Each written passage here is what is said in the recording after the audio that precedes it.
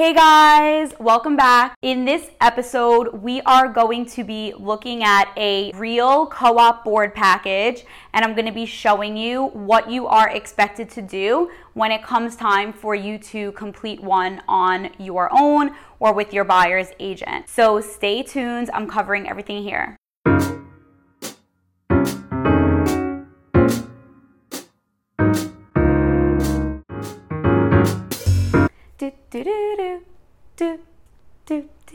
All right, thank you for being here today. The reason why I put this episode together is because the board package for a co-op is really one of the most tedious parts of the purchase process, and it's the part that everyone is most intimidated by. But the truth of the matter is that if you're looking to buy a co-op in New York, you are most definitely going to have to complete this purchase application.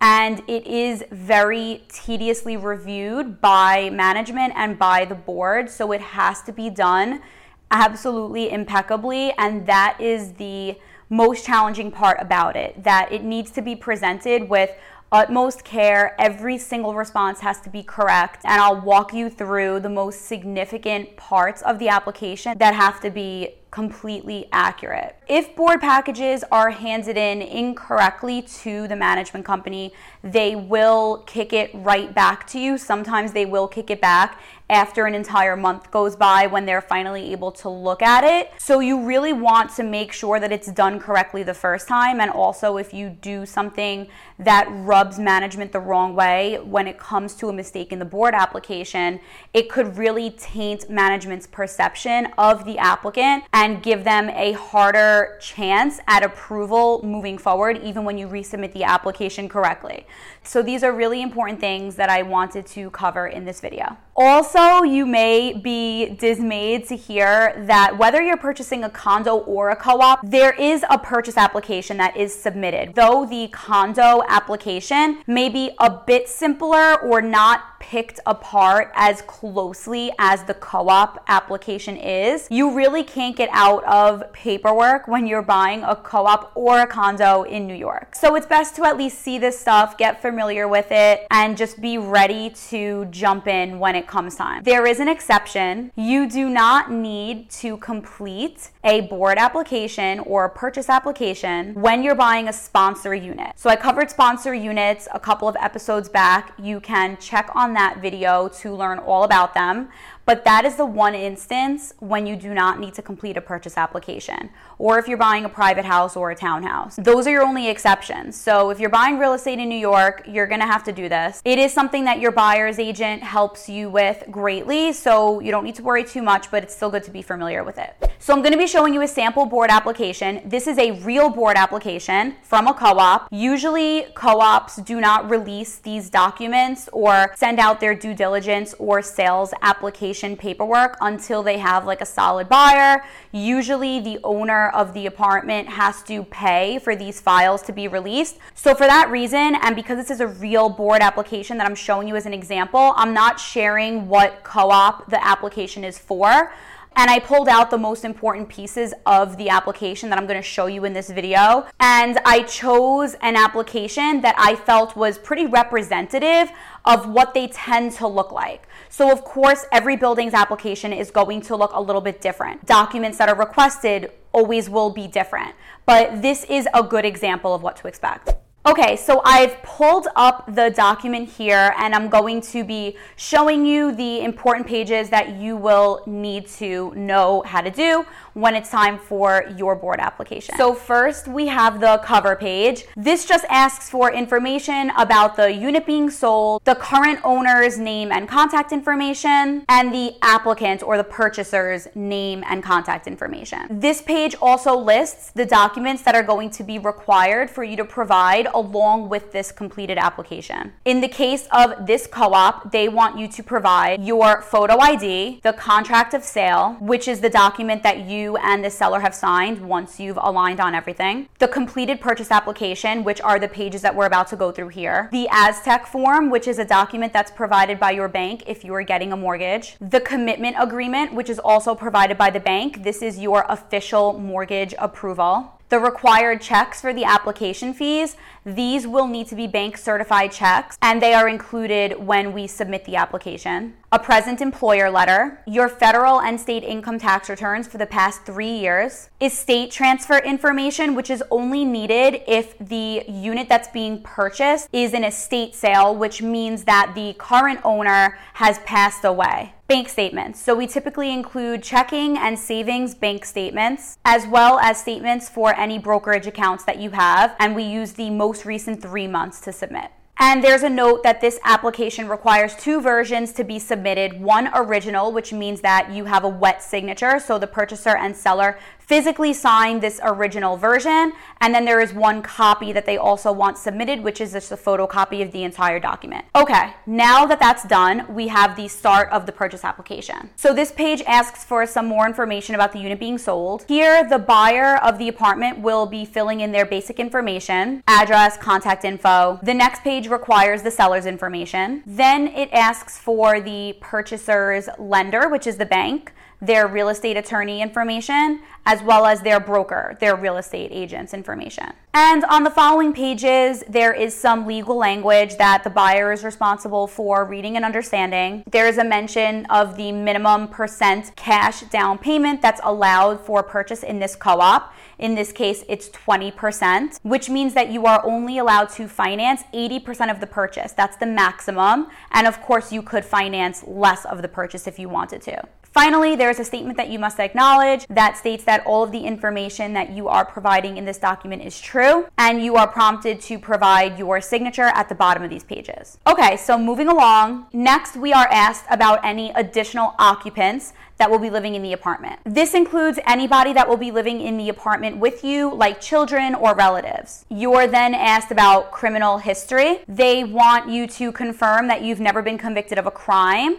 And they also ask about the additional occupants in the unit and to confirm whether they have ever had a driver's license or a professional license suspended or revoked. You're also asked to confirm if you've ever been involved in any type of civil litigation. And again, you're asked to sign these pages. Next comes the most tedious part of the application. These next few pages are the financial statement. Here you must enter in the bank name, the account numbers, and the balances for all of your bank accounts, your retirement accounts, your brokerage accounts. Of course, if you have bank accounts that total in great excess of the price of the apartment that you're buying, you don't need to show everything. Let your buyer's agent advise based on whether you are trying to purchase a condo or a co-op as to how much money you should show that you have on this financial statement. You just want to make sure that you show a safe amount of money that clearly shows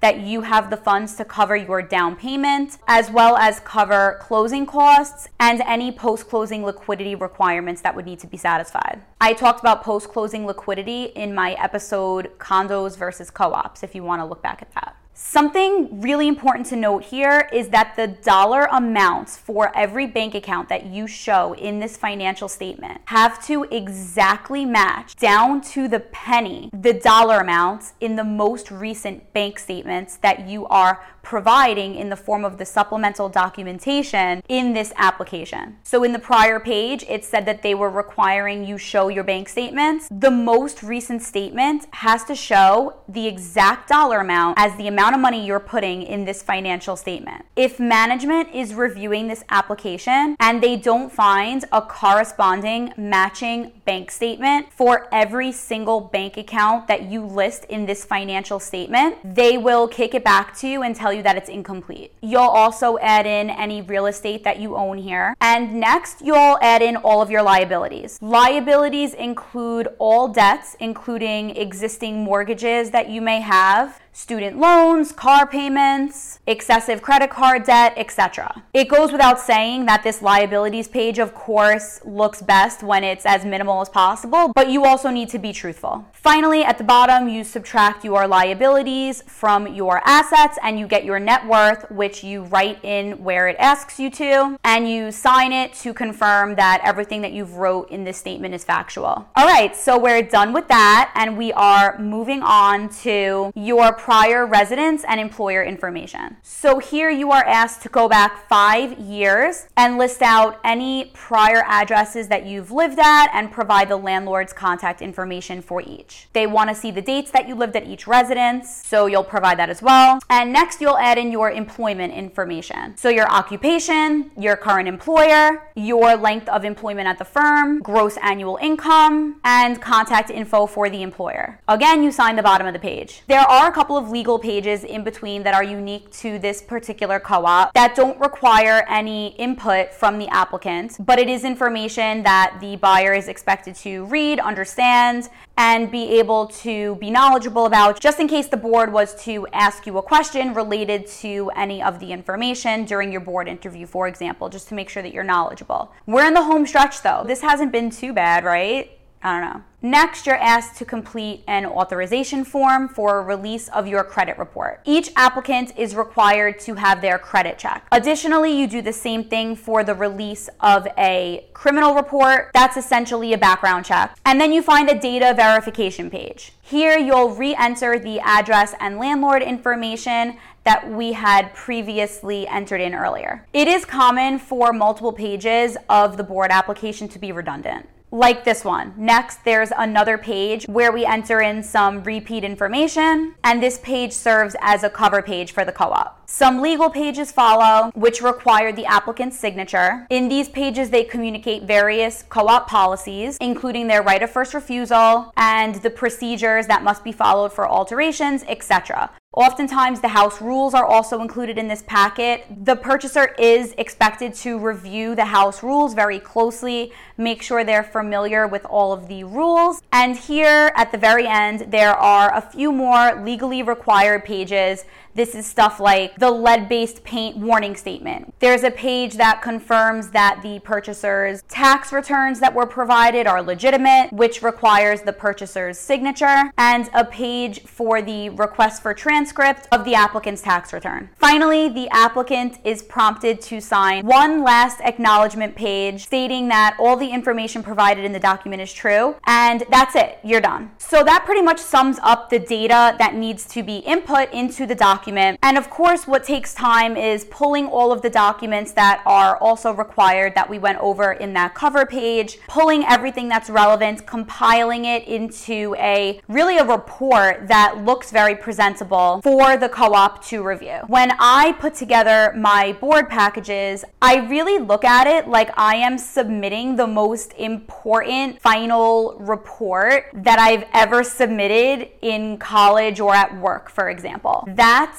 the type of respect that the boards really want to see has been put into this document. So for example, I put a table of contents. Every single item in that list of required documents on that cover page in the beginning has its own number on its table of contents and a corresponding divider in the report where that item is included. These board packages are then beautifully bound with a shiny cover like a book. They look beautiful by the time they're ready for submission, and that is part of your presentation to management and to the board. You want to present yourself in the very best possible way that you can when all they're seeing is a representation of you on paper. So you want this to go as easy as possible. You don't want management frustrated because they can't find documents that they need. You want everything to be easy and straightforward so that no one gets fed up and that everyone is just rooting for you to get this approval.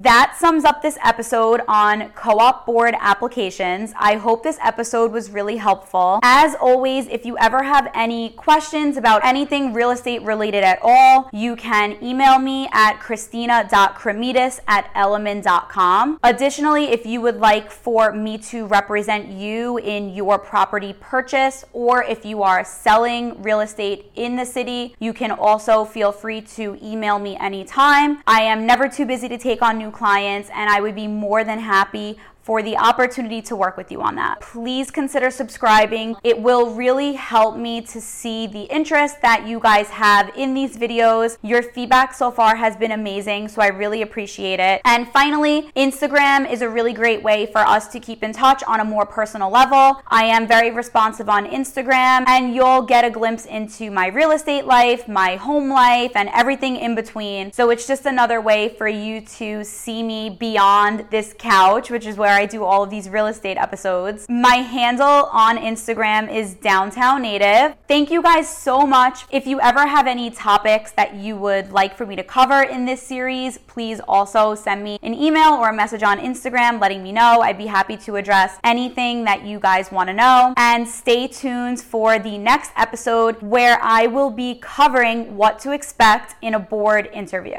Thank you guys so much again. I'll see you soon.